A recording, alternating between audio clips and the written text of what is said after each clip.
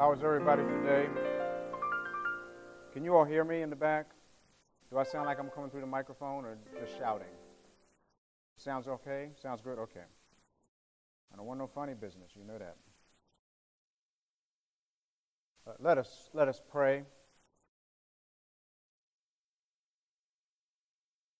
Our Father, in Jesus' name, we come and we thank you for your grace and for your mercy. Father, thank you for sending your Son Jesus to die for our sin, to be buried, and to be raised from the dead. Father, thank you that all power and authority has been given to him, and that he will never leave or forsake us. He is with us always, even to the end of the age. Father, thank you for your word. Thank you for your Holy Spirit. Father, thank you for the way in which you work through the preaching of your word, and we certainly pray that your word would be preached. Father, help me in all of my weaknesses and wickedness. Dear God, have mercy and work through my feebleness, dear God. Make your appeal to the hearts and minds of your people and to all who are here that you are the true and living God, and you have loved us in Christ through the gospel, and you call us home into a reconciled, restored relationship with you. Father, help your people this morning that we would be renewed by your word and by your Spirit, that we would be encouraged and refreshed, taught, rebuked, corrected, trained in righteousness, made more like Jesus than we have ever been before. You are able to do this. You are committed to do it, and we pray that you would. In Jesus' name, amen. This morning, as you know, we are in a series in the book of Exodus, and we're in a mini-series within that series, as you may recall. The Lord summons his servants. We're looking at how God called Moses to go to Egypt in chapter 3 of the book of Exodus. And last week we talked about the first 12 verses. We're going to build on what we said there and deal with the rest of chapter 3. But I want to begin reading in verse 10 because it catches us in the context of what we'll be talking about today. So please hear God's word, Exodus chapter 3, beginning at verse 10.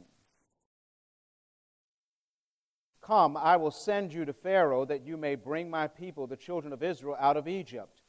But Moses said to God, who am I that I should go to Pharaoh and bring the children of Israel out of Egypt? He said, but I will be with you. And this shall be the sign for you that I have sent you. When you have brought the people out of Egypt, you shall serve God on this mountain. Then Moses said to God, if I come to the people of Israel and say to them, the God of your fathers has sent me to you, and they ask me, what is his name? What shall I say to them? But God said to Moses, I am who I am, or I am that I am, or I am what I am, or I will be what I will be, and a whole lot of other possibilities. And he said, say this to the people of Israel, I am has sent me to you.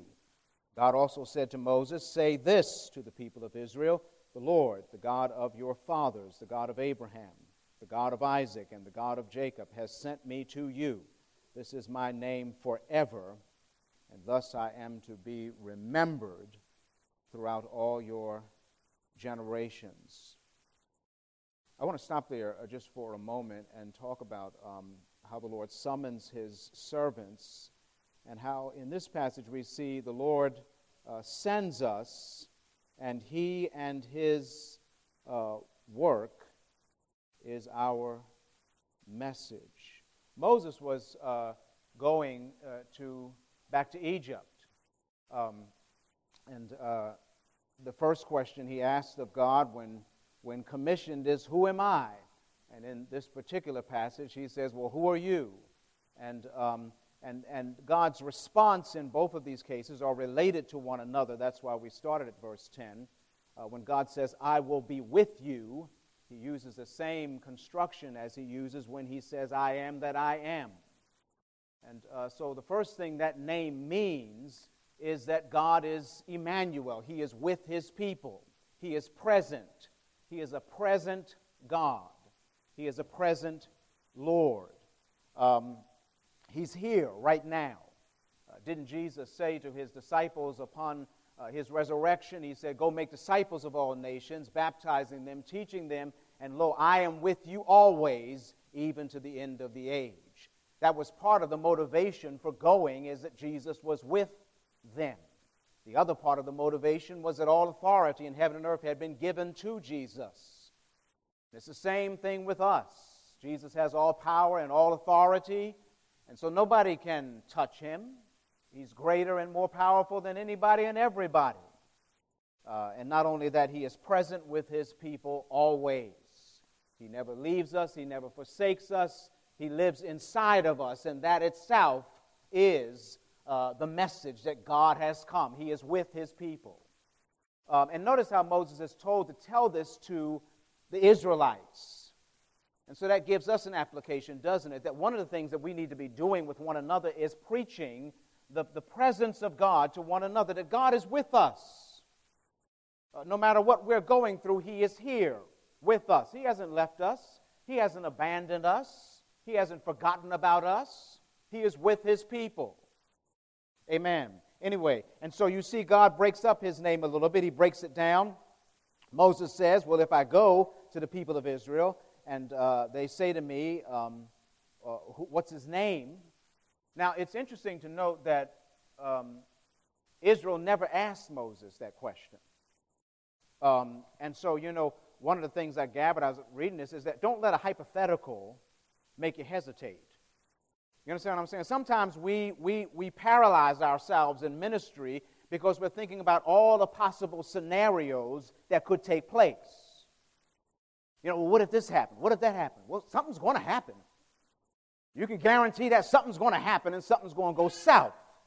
You can be sure of that. But you can also be sure that God is with you. And that makes all the difference. At least it should. Amen? The fact that God is with you, God is never put in a situation where he scratches his head or he paces the hallways of heaven trying to track down, he's on the walkie-talkie. Gabriel, where are you? I need some help, man. Michael, come on, help me out. God is never in that situation. God is calm, cool, and collected and in control on the throne. Nothing surprises him. Nothing catches him off guard. Many things catch us off guard, but God is not that way. And we need that preached to us regularly. That when the bottom falls out and we get all anxious, God is not anxious with us. He's already got a plan. He's already figured out the answer. He already knows what he's going to do. And God oftentimes puts us through the ringer because he wants us to know more deeply how sufficient his grace is, how his power is perfected in our weakness. The hymn writer one time said that if I didn't have a problem, I wouldn't know God could solve them.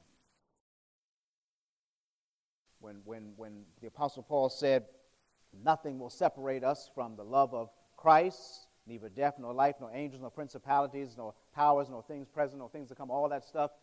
How do you think that he knew those things? Well, he had been through all of those things. And he came to the conclusion, he came to be persuaded. He didn't get persuaded sitting in a classroom reading the Bible. He got persuaded because he went through the ringer several times. He got beat up, he got stoned, he got left for dead. Paul, his thorn in the flesh, we don't really know what it was. There's a lot of mystery around there. But it at least had to do with the fact that it was very difficult for Paul to preach a sermon without getting beat up. When he gave the benediction, folk used to beat him up. Don't do that today, okay? But the point is that Paul went through all those difficulties, and then he was able to say, I am persuaded that neither death, nor life, nor angels, nor principalities, and so forth. And so when alarms happen and emergencies happen, know that God is not alarmed. He is not in a state of emergency. He is in a state of coming to your aid and being with you through it all. When Moses asked this question of God, who shall I say, what is your name? God answers in a very strange way. He says to Moses, I am who I am.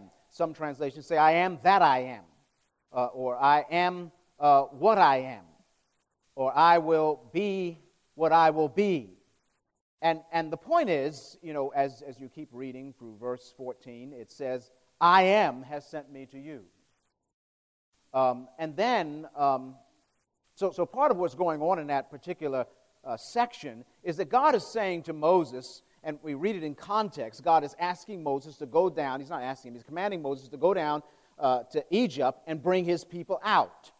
And when God says, my name is I am, he's saying, I will be whatever I need to be, whatever God's people need me to be, to make sure all the promises I've made to them come to pass. That's who I am. And if you stick with me, you'll discover all that I am. That's the point he's trying to make. And then he builds on that reality and says, you notice the juxtaposition. Look at this carefully, because God is, we talk about artistic. God is a very artistic God. And he writes in a very artistic way. And you notice the juxtaposition in verse 14. He says, God said to Moses. Then it says, and he said. God also said. Doesn't that remind you of Genesis 1? It's meant to remind you of Genesis 1. And God said, and God said, and God said. And everything was very good when God got finished talking. And so, but the juxtaposition of what God is saying, he says, God said, and God said to Moses, I am, say to the people, where am I? In verse 14, God said to Moses, I am who I am. And he said, say this to the people of Israel, I am has sent me to you. Then it says, God also said to Moses, say this to the people of Israel. And instead of saying, I am, he puts the Lord in that place. The God of your fathers is in that place of I am. The God of Abraham, the God of Isaac, the God of Jacob. That is my name, God says. That's my memorial name forevermore. And so apparently God is saying that what happened in the lives of Abraham, Isaac, and Jacob is a good picture and a window into what God is up to and how God is as a being, as our Lord. The God of Abraham, and I think it's an encouraging practice, it's an encouraging endeavor for God's people to not necessarily word for word memorization, but to know Abraham's story is in chapter 12 to 25 in Genesis, and Isaac's follows that, and Jacob is towards the rest of the book of Genesis, and to think about all that God did in those chapters to express his being to his people. You know, one of the places in the book of Genesis that God calls himself Yahweh, he calls himself the Lord, is in Genesis chapter 15, where he says to Abraham in that great covenant passage, the cutting of the covenant, in verse 7 of Genesis 15, and he said to Abraham, I am the Lord who brought you out of the Ur of the Chaldeans. Doesn't that sound familiar? I am the Lord who's going to bring you out of Egypt. And so even in their history, they had a God who brought Abraham out of Chaldea, Ur of the Chaldeans. And Abraham was an idol worshiper. It says that in the Bible. In the book of Joshua, it says that he was an idol worshiper with his father Terah. And God knows how to bring a man out of idol worship. That's what does I am mean? It means a God who can bring you out of idolatry. He can bring you out of an idolatrous land. That's what his name means. And he can bring you into a promised land to possess. He can bring you into the promised land. And when Abraham heard that, he said, "O Lord God, how am I to know that I shall possess it?" And God tells him to get the animals. And you know that's how they made covenants back then. When people have marriage ceremonies today, a marriage ceremony is a covenant, and they give rings. They exchange rings. Back then, what they did is they took an animal, as you know, and they began up here and cut the animal in half and laid one half here and one half there, and they walked between the pieces. And that was a way of saying, it was calling a curse down on themselves if they didn't do what they said they were going to do. I hope what happened to that animal happens to me if I don't keep my promise. So it was serious. They got blood on their feet. And so what God is doing, when God tells Abraham, get those animals and cut them in half, he never tells Abraham to walk through the pieces. God is the one who walks through the pieces. And he calls a curse down on himself if he doesn't do what he says he's going to do. That's how serious God is about keeping his promises. And the beauty of the gospel is that God kept his promises. God kept his covenant. He was faithful through it all. We're all the covenant breakers. We're all the ones who should have been cut down. But on Calvary, it wasn't us getting cut down. It was Jesus getting cut down. Even though he's the one who kept the promise and was faithful through it all, he said, I'll take the punishment. I'll take the wrath on their behalf. That's amazing. The gospel is amazing. And that's what God is saying, communicating to Israel. If they ask what my name is, tell them about the covenant I made with Abraham. I curse myself if I don't keep my promise. That's who I am. And so he goes on, and you can look at each of the particular chapters in the story of Abraham. I mean, if we did it, we'd be here a while, and I know you have places to go. But I encourage you to take time and read those passages from chapter 12 to the end of Genesis. And think about who God revealed himself to be in those passages. And all of that has to be poured into this I am that I am when Moses comes back and tells the people that's who sent him. That Israel has to realize that this God who is coming to deliver them has a history. He has already proven himself to be who he is. And that's why he can just say to Moses in shorthand, I am. That's my name. Look at my history. Look at my reputation. Look at my resume. Not that he's trying to get a job. You know what I mean? But the point is that God is all that his people need him to be so that the promises made to the forefathers actually get done. And another way we see it is as God is saying, I am what I was. I will always be. The way I was with Abraham, Isaac, and Jacob is the way I'll be with you.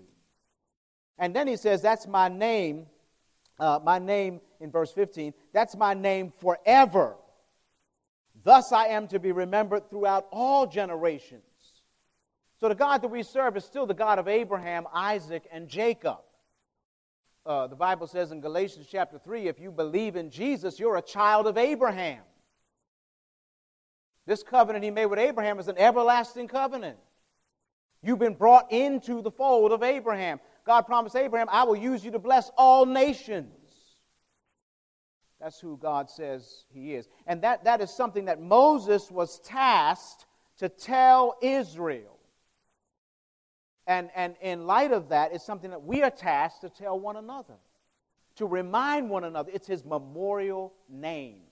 That's what Jesus said, do this in remembrance of me.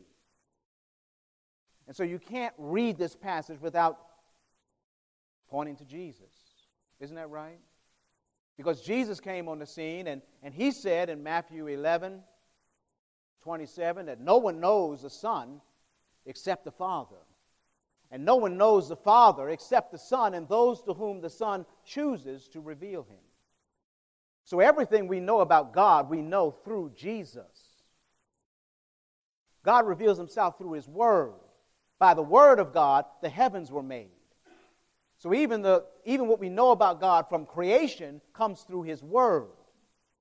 And what we know about God in the Old Testament, New Testament, comes through Jesus. It was the Spirit of Jesus, the Bible says, the Spirit of Christ in the prophets preaching the gospel before Jesus got here. So Jesus was telling Moses what this was. And we have to remember that it was the angel of the Lord, right, who was in the bush speaking to Moses. The angel of the Lord is Jesus. He is the one who is the angel of the Lord. And so Jesus is telling Moses, this is who I am. And then when he finally shows up in his incarnation, he's the one who says, I am the bread of life. Remember that? I am the light of the world. I am the door. I am the good shepherd. I am the way, the truth, and the life. I am the resurrection and the life. I am the true vine. 7 times Jesus says, I am. He's saying, I am the I am of the Old Testament. That's who I am. It means something when people show up, you know. I recall before my father died, he was in Philadelphia. We were in Virginia, and got a call that he was on his way out, and I took like Mario Andretti, I just drove from Virginia to Philadelphia, and I was doing about 95, and a police officer pulled right up next to me on a motorcycle and looked at me. I looked at him. I backed up a little bit. He went around and went off the exit. I said, I guess he gave me his approval, and I kept right on going. And I got there in less than 3 hours. It's usually a 3.5-hour trip. And but God was with me then. I'll tell you that much right now. But anyway, I tell you that story not to tell you that I'm a fast driver. But I tell you that story because my father was in significant straits. He was in a hospital room by himself, sitting there, knowing that his time was coming to an end. And when he saw me and I saw him, he looked at me, he said, "Oh, I'm so glad you're here." And boy, that just brought tears immediately to my eyes. I'm so glad you're here. Then he went from there to hospice, and he was in hospice, and I was at home with my brother in the house that we grew up in, and just something hit me. I said, I can't be here when he's there. I got to go sleep in the room where he is. And when I came in again, he said, "Oh, so I'm so glad you came tonight." Because the next day he died. "I'm so glad you came tonight." And see, that's some of what God is doing here with Israel. Israel is in significant straits. They're in difficulty and hardship. And a couple of times, God says explicitly and he says implicitly. He says to Moses, "I have come down to deliver my people. I'm here now in all their trouble and struggle." And Moses says, "Well, who am I?" And he says, "I'm coming with you."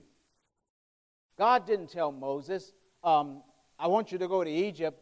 Good luck. I'll be waiting here when you get back, and I hope you find success." No, God said, "I'm coming with you. I'm coming with you." And God is with his people. And the church needs to hear that message more and more, that God is with you. And the same God of Abraham who brought him from the Ur of the Chaldeans, who was mighty for Abraham, who rescued him from so many different things, that same God is with you. The same God who brought Isaac, as it were, back from the dead is with you. The same God of Jacob who wrestled with him and was fearful for his life, that same God is with you. Which is somewhat of a repetition from last week, but when Jesus says, "Do this in remembrance of me," that's repetition. As often as you do this until I come. That somehow we as God's people need repetition in our lives. We need a repetition. We need to preach the gospel to ourselves on a daily basis. We need that kind of repetition. And we need to pray because we are so dull in sin, God, help it not to become mundane. That the freshness of the gospel when I first came to know you might be felt in my heart each day. That I might be moved by the same way that I was moved when I first met you. That it's not something that, "Oh yeah, I know about the gospel, I know about Jesus down the cross." No, man, that's profound. There is nothing more profound you will ever come to know in this life than that God got up on a cross and died for your sin, was buried to put them away, and was raised again for you to have a new life. There is nothing greater than that. We never graduate the gospel. Our life is founded on it. Our life is motivated by it. Our life is to be an example of it, an outworking of it. We never graduate that. And that's somewhat why there is this repetitiousness in the Bible. The Bible, God, like I said before, God just did not have Microsoft Office. He did not have boldface and italicize and underline. And he made his point. He underlined things by repeating himself over and over again. And so we see that here. In verse 16, "Go and gather the elders of Israel together, and say unto them, the Lord, the God of your fathers, the God of Abraham, of Isaac, and of Jacob," again, repetition, "has appeared to me, saying, I have observed you, and what has been done to you in Egypt, and I promise that I will bring you up out of the affliction of Egypt to the land of the Canaanites, the Hittites, the Amorites, the Perizzites, the Hivites, the Jebusites, a land flowing with milk and honey. Now here, God tells Moses that he is supposed to instruct the elders, the leaders, to do something. And if you're a leader in the church, if you're a leader of a household, even if you're single, you're a leader of your household. Isn't that true? If you're in that position, and we all, in some sense, are, he tells his people, again, he says, I have observed you. God knows you. He's seen what's been done to you. And he promises that he will bring them out of that affliction, bring them into a land flowing with milk and honey. And apparently God will do it with great powerful acts.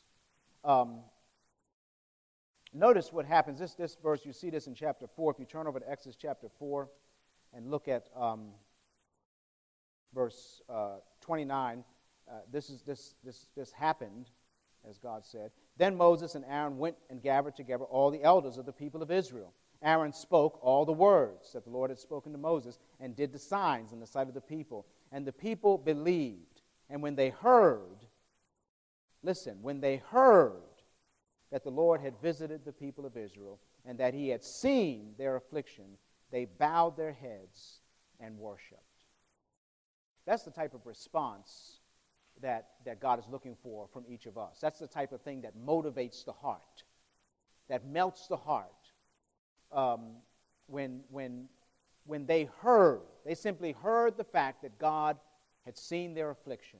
He had visited them, and they bowed down and worshiped him.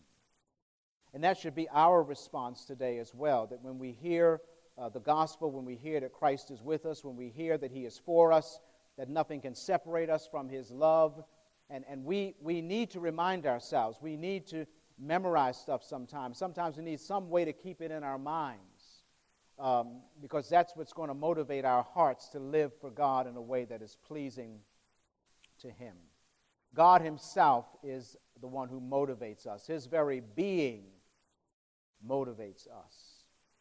Paul said before, it's the love of Christ that constrains me, that compels me, because he's been convinced that one died for all and therefore all died. And he died for all so that we who live would no longer live for ourselves, but for the one who died and was raised again on our behalf. And then the final section here, the Lord sends us, and he and his wonders are our means. Look at verse 18. They will listen to your voice, and you and the elders of Israel shall go to the king of Egypt and say to him, the Lord, the God of the Hebrews, has met with us. And now please let us go a 3 days' journey into the wilderness, that we may sacrifice to the Lord our God. But I know that the king of Egypt will not let you go unless compelled by a mighty hand.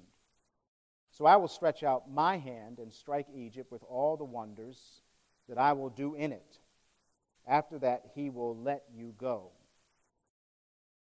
And I will give this people favor in the sight of the Egyptians, and when you go, you shall not go empty.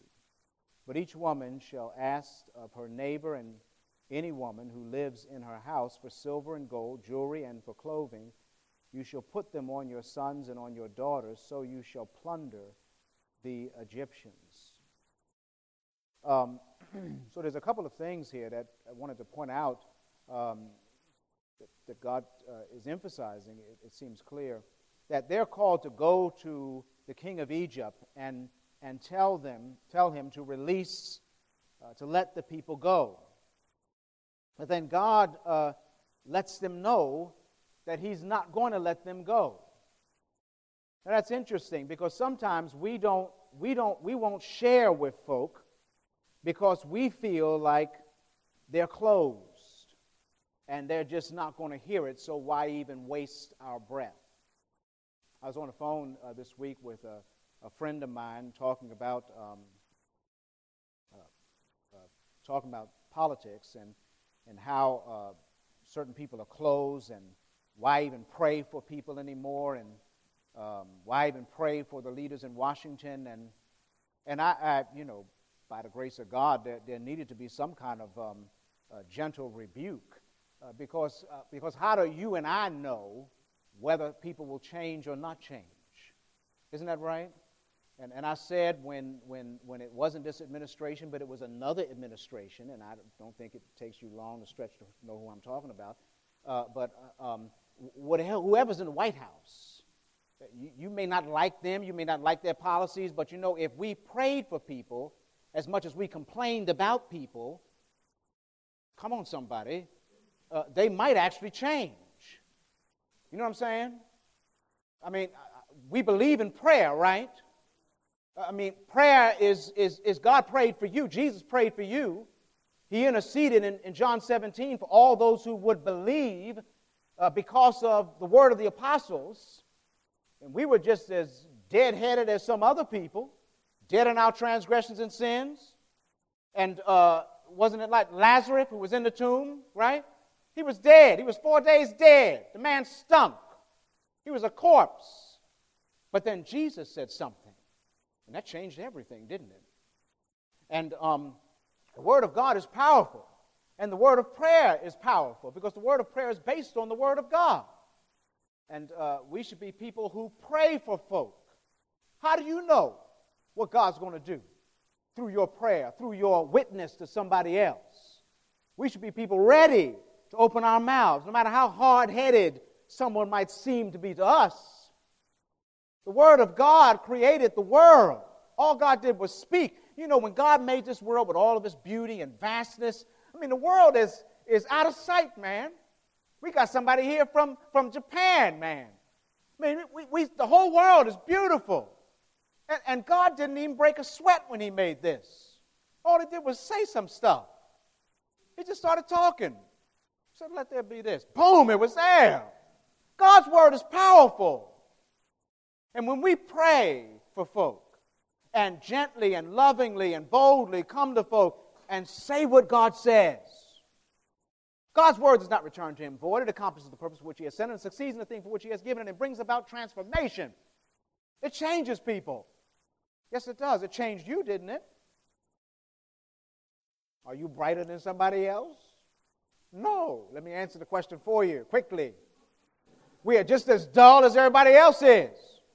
It's not like, Jesus, I only needed a drop of Jesus' blood to save me. They need a gallon. You know what I'm saying? They're really a bad sinner, Sin is sin, man. Adam and Eve ate a piece of fruit. You know what I'm saying? And God said, that's it. Out. Because of what that eating communicated. It communicated, I want to be my own God.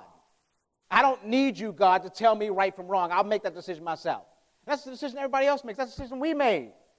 We don't want God telling us, do this and not that. Eat this and not that. Well, He don't do that no more. He said, eat whatever you want to eat. You know what I mean? Just say your grace.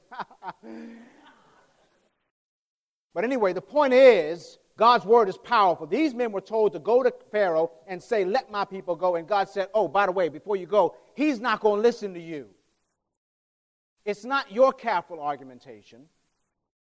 It's not your thorough preparation. Not that that's a bad thing. You should be careful to articulate clearly and prepare yourself in prayer and in study.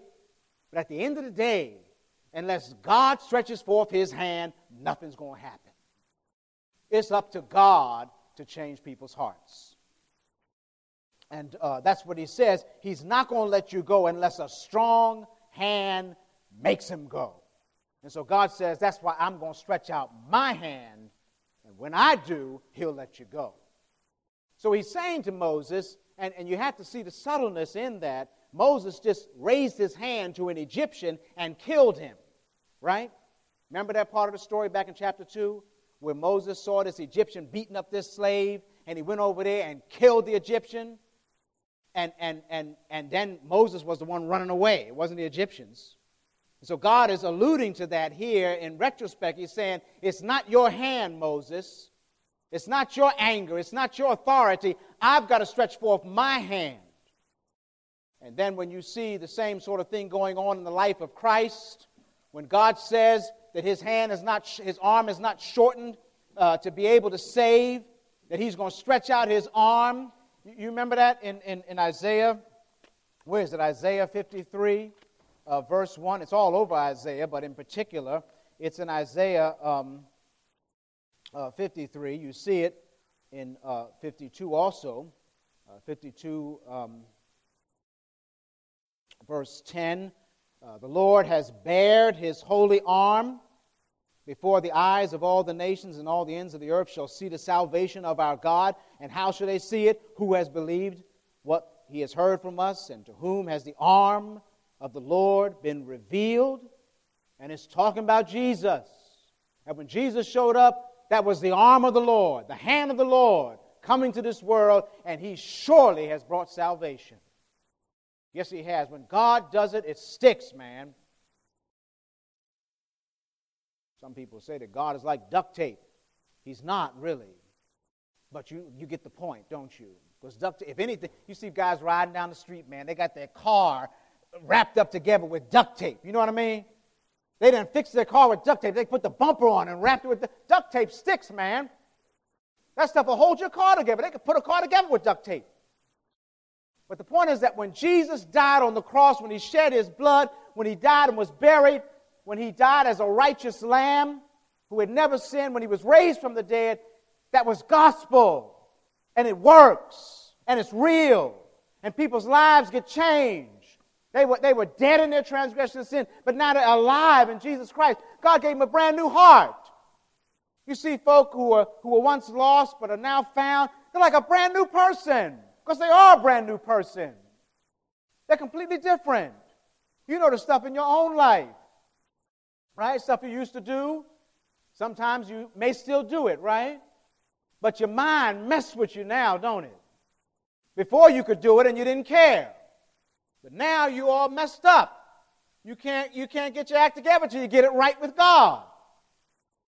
You know, one of the differences between a saved person and an unsaved person is a saved person will repent. Or a saved person will confess that and repent and run away from it. But an unsaved person will try to make an excuse for it. It's the way I was raised. Or, well, if you hadn't did that, I wouldn't have did this. Saved person don't say that. A saved person say, look, I sinned. That's it. I need Jesus. Wash me. Okay, now, when they went down to, that was a good rabbit trail, but it was a rabbit trail nonetheless. But the point is that when they went down to Egypt, they were told to tell Pharaoh to let the people go. God was going to bear his hand. He was going to bring his hand, his mighty hand, and that's what was going to bring them out. He was going to show wonders that we'll talk about in the future, Lord willing, his plagues, which were a judgment against the gods of Egypt. He was going to bring judgment against the nation of Egypt. And I will give this people favor, he says. God is a just God. He's got just policies. In the book of Deuteronomy, God says this in chapter 15, verse 12. He says, if your brother, a Hebrew man or Hebrew woman, is sold to you, he shall serve you 6 years, and in the 7th year you shall let him go free from you. And when you let him go free from you, you shall not let him go empty-handed. You shall furnish him liberally out of your flock, out of your threshing floor, and out of your winepress. As the Lord your God has blessed you, you shall give to him.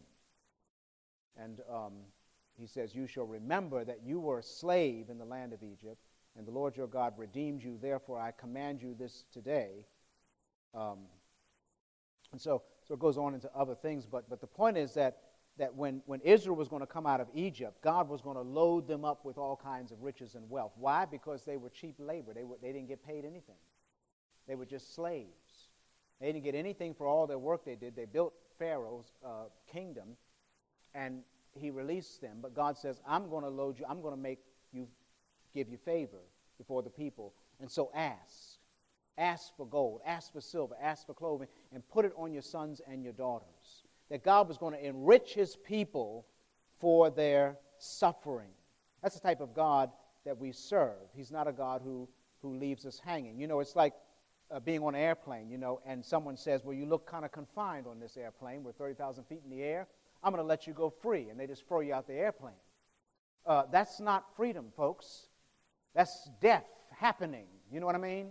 You didn't give me a parachute. You know what I'm saying? You just threw me out. The point is that God is going to enrich His people. He's going to plunder the nation that has oppressed them. He's going to pay them back for the evil that they have done. One of the things that comes out of this passage, I'm not going to tell you about 40 acres and a mule. You could use that passage for this purpose. I mean, who was it? General Sherman is the one who tried to give the free blacks 40 acres and a mule, and Lincoln got assassinated. Andrew Johnson said, nope, taking it back, But anyway, the point is that when folk come out of slavery, and when we come out of sinful slavery to sin, we need some kind of furnishing, some kind of help in our daily walk. We cannot experience freedom all by our lonesome. We need one another to help each other walk in freedom. And when you and I see injustices done in society, where people have been disenfranchised, whatever the hue of their skin might be, it should be the position of the church to see to it that we care for folk in the church as well as outside of the church. Isn't that what Jesus taught? I think He did. If you look at Luke chapter 6, it says that quite clearly, and it even says that with respect to not even disenfranchised people, it says that with respect to our enemies. The Bible says, I say to you, Luke 6:27, love your enemies and do good to those who hate you. Now, for some of us, we need to meditate on that for a couple months. Do good to folks who hate us? Come on, God, what's up? Well, wait a minute. Bless those who curse you. Pray for those who abuse you. If you love those who love you, what benefit is that to you? Even the sinners love those who love them. You don't need the Holy Spirit to love people who love you. Did you know that? You don't need the Holy Spirit to give to people who give to you. Anybody can do that. I'll give something to you, and I know you're going to give something back to me. I don't need God to do that. I don't need a changed heart to do that. That's easy. You're going to give me something, I'll give you something. That's okay. When I was growing up, my uncle and I, one of my uncles had the same birthday as I did. We both born on September 14th, and he was born before I was, though. And when I got a job, I used to give him $10. He gave me $10. And we did that for several years. And it was like, something, just keep your money, man. I mean, you give me $10, I give you $10. What is that? You know what I'm saying? Just keep your money. We'll just wave at each other on the birthday. You know what I mean? But the point is that you don't need the Spirit of God to give to people who love you. You know what I mean? But the Bible says, but love your enemies and do good and land expecting nothing in return. And your reward will be great, and you will be sons of the Most High. For He is kind to the ungrateful and the evil. God is crying to the ungrateful and evil, be merciful, even as your Father is merciful. We hated God. We were evil towards God, but He loved us in spite of us. When Jesus came and died, He died for sinners. He died for the ungodly. He died for the weak. He died for wicked people. We were wicked people. We did wicked things. We were evil. Some people say, I don't like to think of myself that way. Well, that's the way you are. That's the way I am. Apart from Christ Jesus, we are evil, wicked people. You think about it this way. Okay, let me give you an example, an illustration, and we can close this out. But, you do good things for people, okay?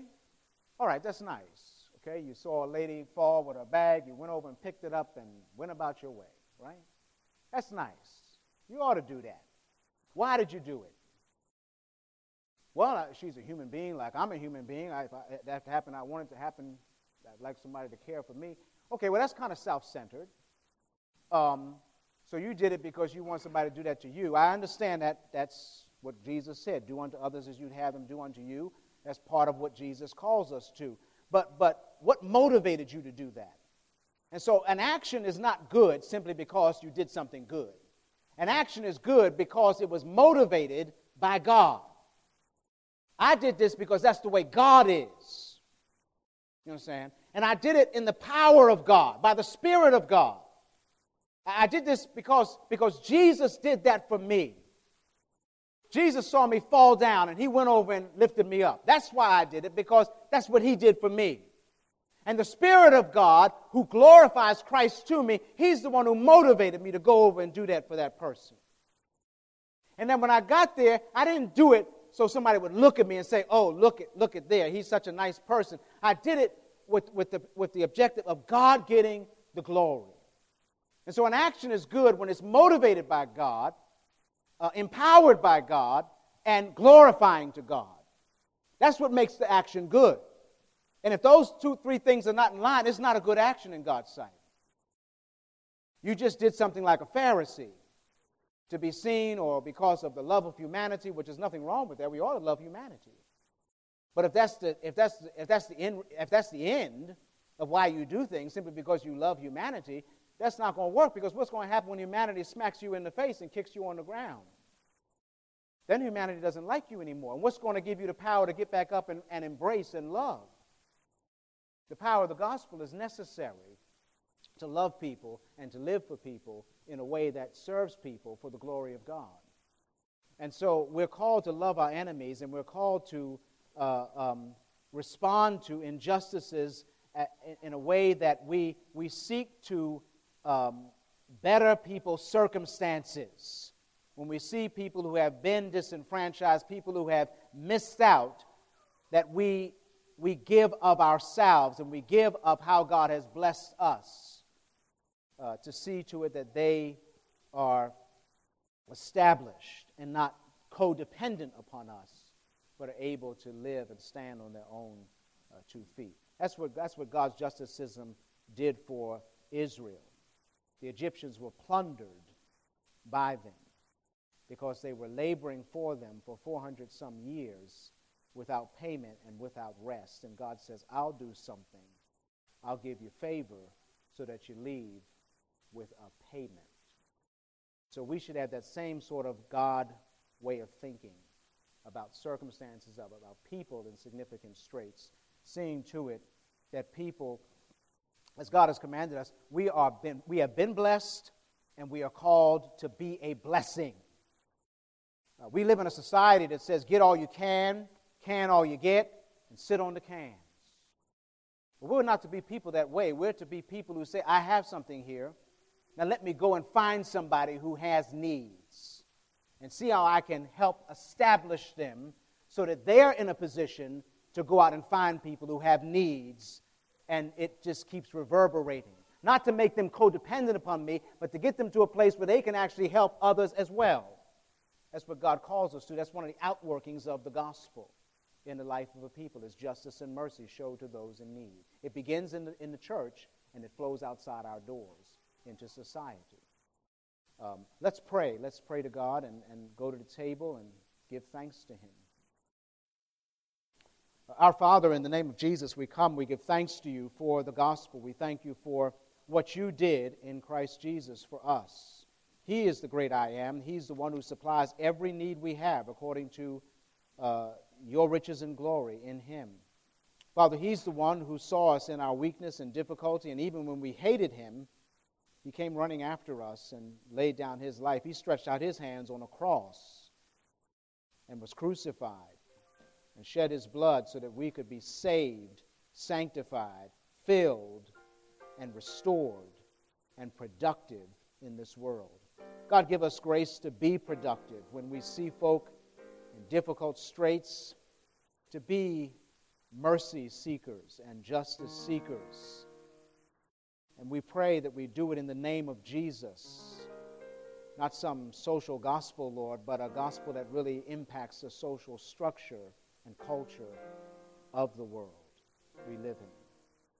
Father, we've been redeemed. We've been set free. Lord, please help it to be seen in the way we act towards others. We ask this in Jesus' name. Amen.